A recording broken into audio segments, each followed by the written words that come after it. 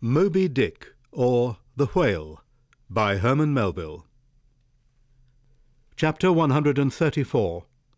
The Chase, Second Day. At daybreak, the three mastheads were punctually manned afresh. "Do you see him?" cried Ahab, after allowing a little space for the light to spread. "See nothing, sir." "Turn up all hands and make sail. He travels faster than I thought, for the top-gallant sails! Aye, they should have been kept on her all night. But no matter, 'tis but resting for the rush." Here be it said that this pertinacious pursuit of one particular whale, continued through day into night and through night into day, is a thing by no means unprecedented in the South Sea fishery. For such is the wonderful skill, prescience of experience, and invincible confidence acquired by some great natural geniuses among the Nantucket commanders, that from the simple observation of a whale when last descried, they will, under certain given circumstances, pretty accurately foretell both the direction in which he will continue to swim for a time, while out of sight, as well as his probable rate of progression during that period. And in these cases, somewhat as a pilot when about losing sight of a coast whose general trending he well knows, and at which he desires shortly to return again, but at some further point. Like as this pilot stands by his compass, and takes the precise bearing of the cape at present visible, in order the more certainly to hit aright the remote, unseen headland eventually to be visited, so does the fisherman at his compass with the whale, for after being chased and diligently marked through several hours of daylight, then, when night obscures the fish, the creature's future wake through the darkness is almost as established to the sagacious mind of the hunter as the pilot's coast is to him. So that to this hunter's wondrous skill, the proverbial evanescence of a thing writ in water, a wake, is to all desired purposes well nigh as reliable as the steadfast land, and as the mighty iron leviathan of the modern railway is so familiarly known in its every pace, that with watches in their hands men time his rate as doctors that of a baby's pulse, and lightly say of it, the up train or the down train will reach such or such a spot at such or such an hour.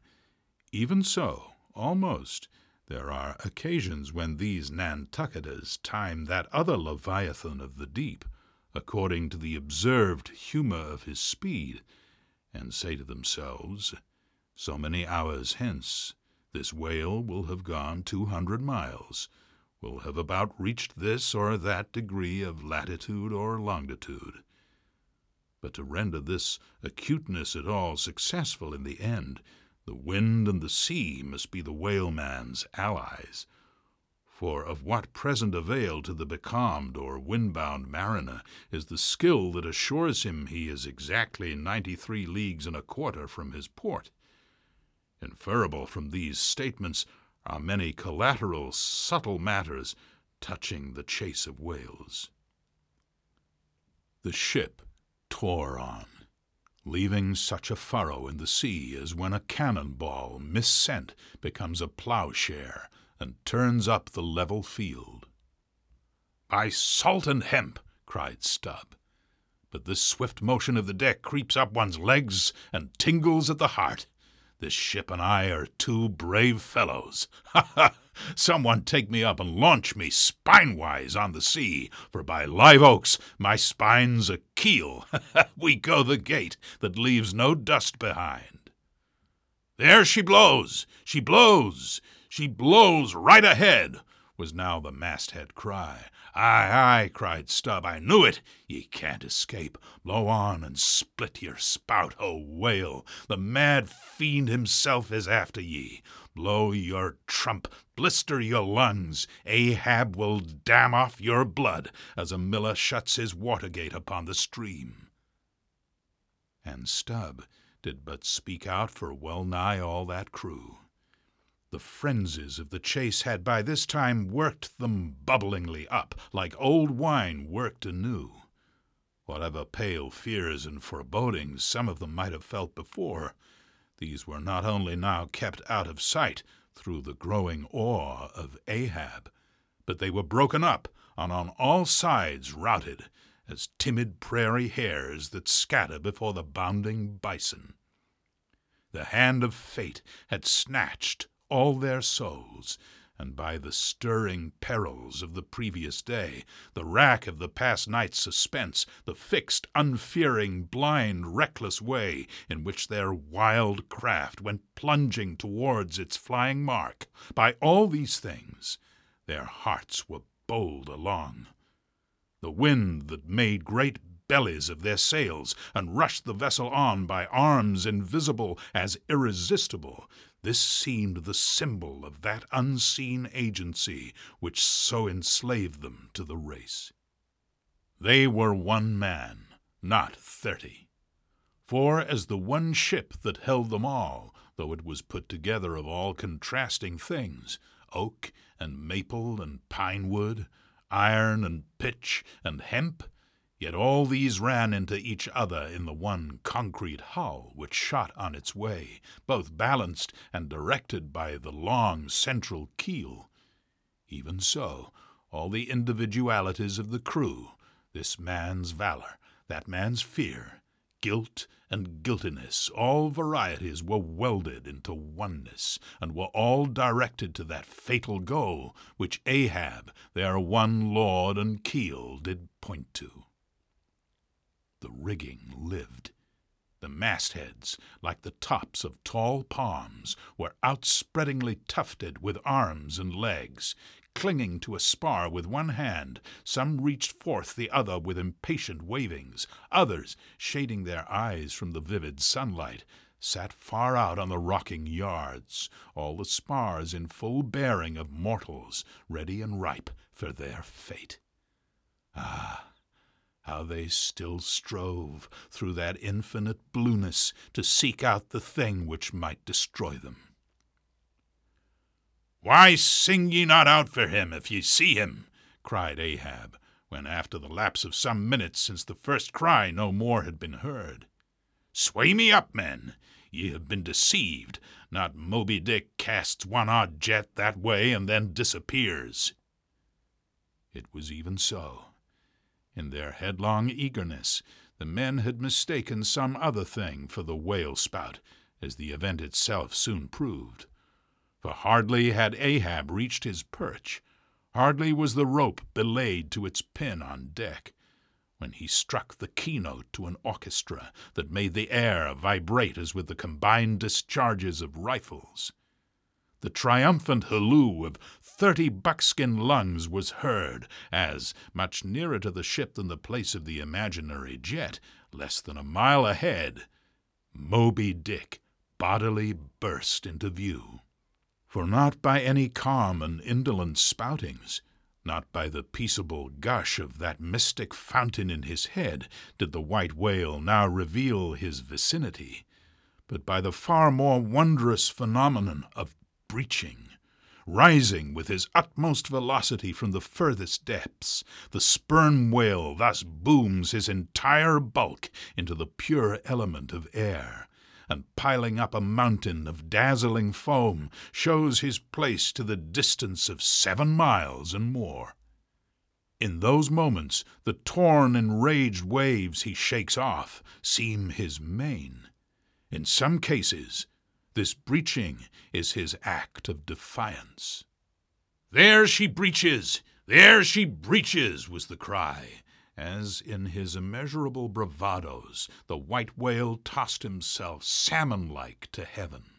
So suddenly seen in the blue plain of the sea, and relieved against the still bluer margin of the sky, the spray that he raised for the moment intolerably glittered and glared like a glacier, and stood there, gradually fading and fading away from its first sparkling intensity to the dim mistiness of an advancing shower in a vale. "Aye, breach your last to the sun, Moby Dick!" cried Ahab. Thy hour and thy harpoon are at hand. Down, down, all of ye, but one man at the fore. The boats, stand by!" Unmindful of the tedious rope ladders of the shrouds, the men, like shooting stars, slid to the deck by the isolated backstays and halyards, while Ahab, less dartingly but still rapidly, was dropped from his perch. "Lower away!" he cried, so soon as he had reached his boat, a spare one rigged the afternoon previous. "Mr. Starbuck, the ship is thine. Keep away from the boats, but keep near them. Lower all!" As if to strike a quick terror into them, by this time being the first assailant himself, Moby Dick had turned and was now coming for the three crews.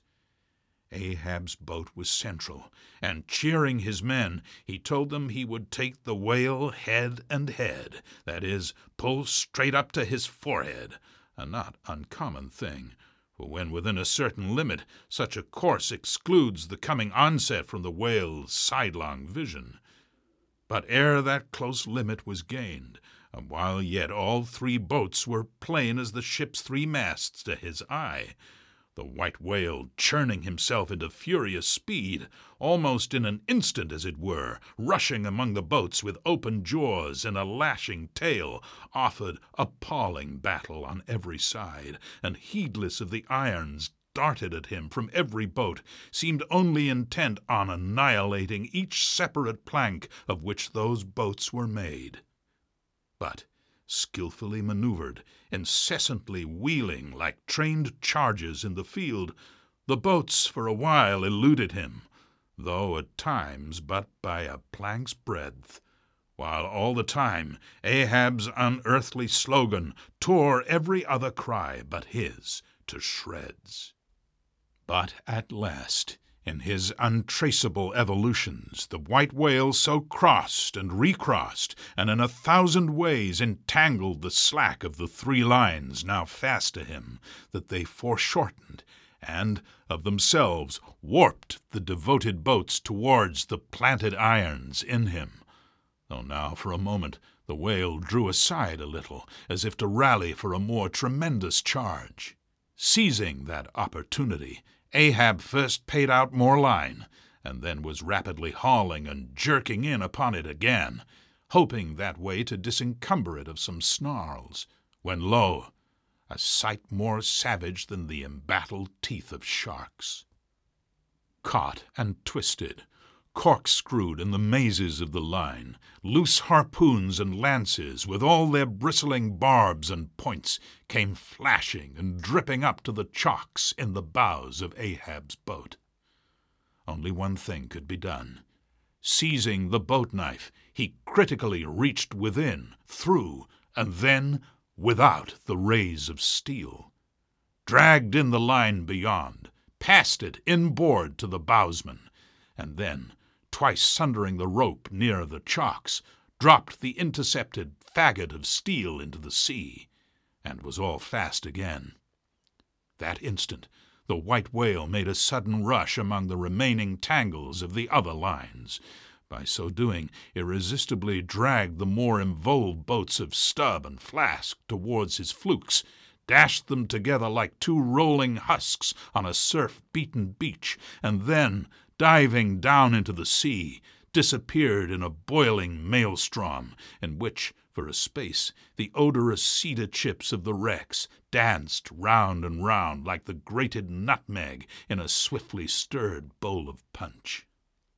While the two crews were yet circling in the waters, reaching out after the revolving line-tubs, oars, and other floating furniture, while aslope little Flask bobbed up and down like an empty vial, twitching his legs upwards to escape the dreaded jaws of sharks, and Stubb was lustily singing out for someone to ladle him up, and while the old man's line, now parting, admitted of his pulling into the creamy pool to rescue whom he could, in that wild simultaneousness of 1,000 concreted perils, Ahab's yet unstricken boat seemed drawn up towards heaven by invisible wires, as, arrow-like, shooting perpendicularly from the sea, the white whale dashed his broad forehead against its bottom, and sent it turning over and over into the air, till it fell again, gunwale downwards, and Ahab and his men struggled out from under it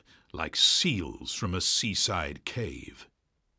The first uprising momentum of the whale, modifying its direction as he struck the surface, involuntarily launched him along it to a little distance from the center of the destruction he had made, and with his back to it, he now lay for a moment, slowly feeling with his flukes from side to side.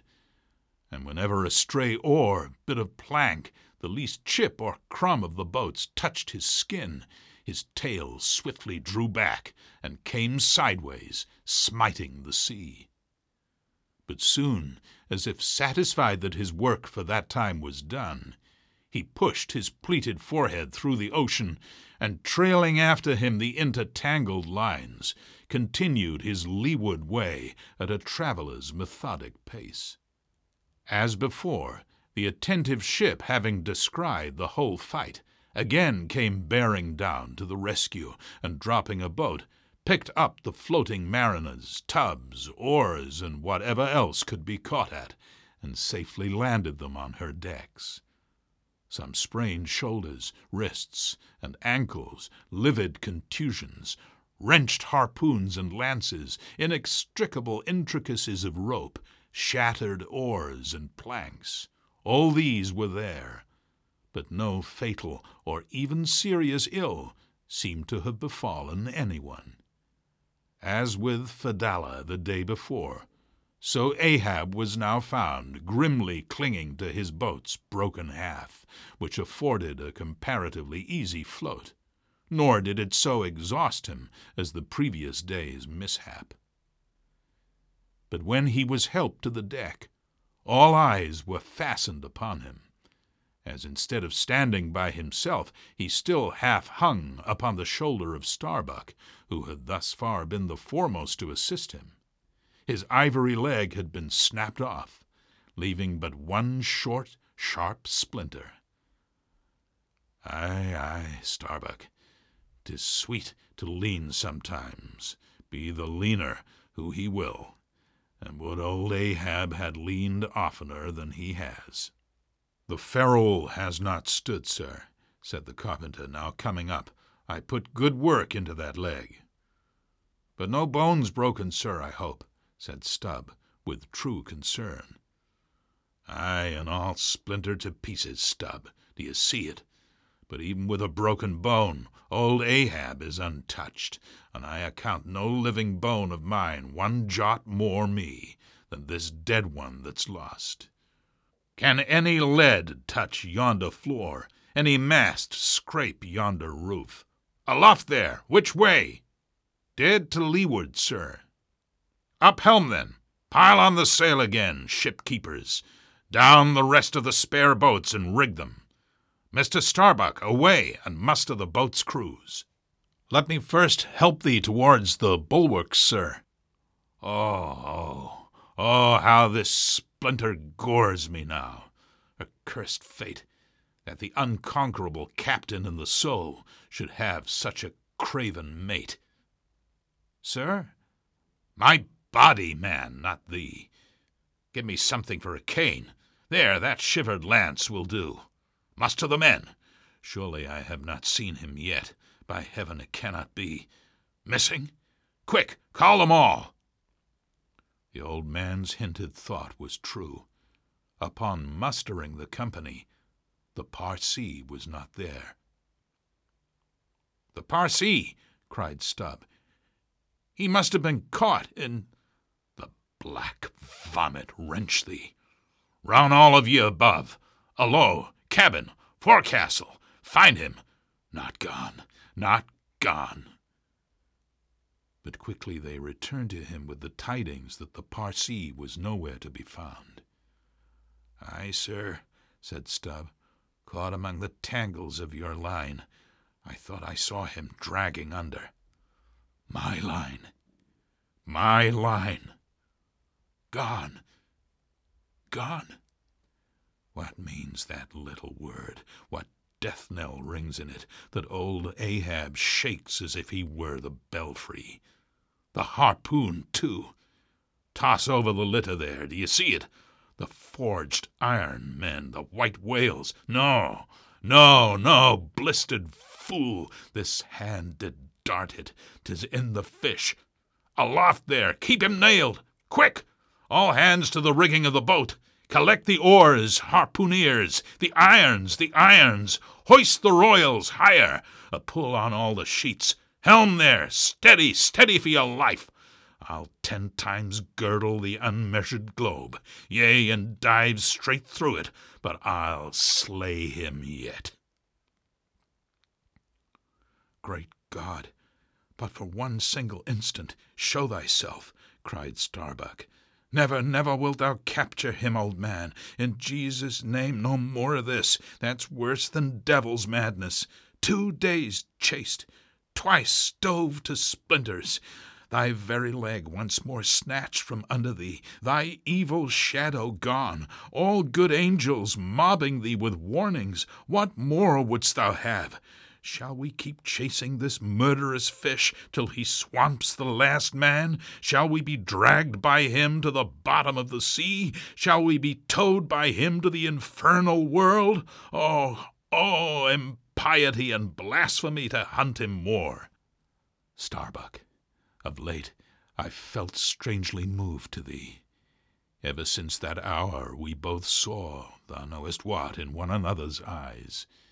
But in this matter of the whale, be the front of thy face to me as the palm of this hand, a lipless, unfeatured blank. Ahab is forever Ahab, man. This whole act's immutably decreed.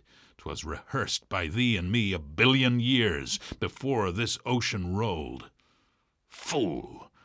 I am the fate's lieutenant. I act under orders. Look thou, underling, that thou obeyest mine. Stand round me, men. Ye see an old man cut down to the stump, leaning on a shivered lance, propped up on a lonely foot. 'Tis Ahab, his body's part, but Ahab's soul's a centipede that moves upon 100 legs. I feel strained, half-stranded as ropes that tow dismasted frigates in a gale, and I may look so. But ere I break, ye'll hear me crack. Until ye hear that, know that Ahab's hawser tows his purpose yet. Believe ye, men, in the things called omens? Then laugh aloud and cry encore, for ere they drown, drowning things will twice rise to the surface, then rise again to sink for evermore. So with Moby Dick. 2 days he's floated. Tomorrow will be the 3rd. Aye, men, he'll rise once more, but only to spout his last. Do ye feel brave, men? Brave! As fearless fire, cried Stubb. And as mechanical, muttered Ahab. Then, as the men went forward, he muttered on, the things called omens. And yesterday I talked the same to Starbuck there concerning my broken boat. Oh, how valiantly I seek to drive out of others' hearts what's clinched so fast in mine. The Parsee, gone, gone, and he was to go before, but still was to be seen again ere I could perish. How's that? There's a riddle now might baffle all the lawyers backed by the ghosts of the whole line of judges. Like a hawk's beak, it pecks my brain. I'll solve it, though. When dusk descended, the whale was still in sight to leeward. So once more the sail was shortened, and everything passed nearly as on the previous night. Only the sound of hammers and the hum of the grindstone was heard till nearly daylight, as the men toiled by lanterns in the complete and careful rigging of the spare boats, and sharpening their fresh weapons for the morrow. Meantime, of the broken keel of Ahab's wrecked craft, the carpenter made him another leg, while still as on the night before, slouched Ahab stood fixed within his scuttle, his hid heliotrope glance anticipatingly gone backward on its dial, sat due eastward for the earliest sun.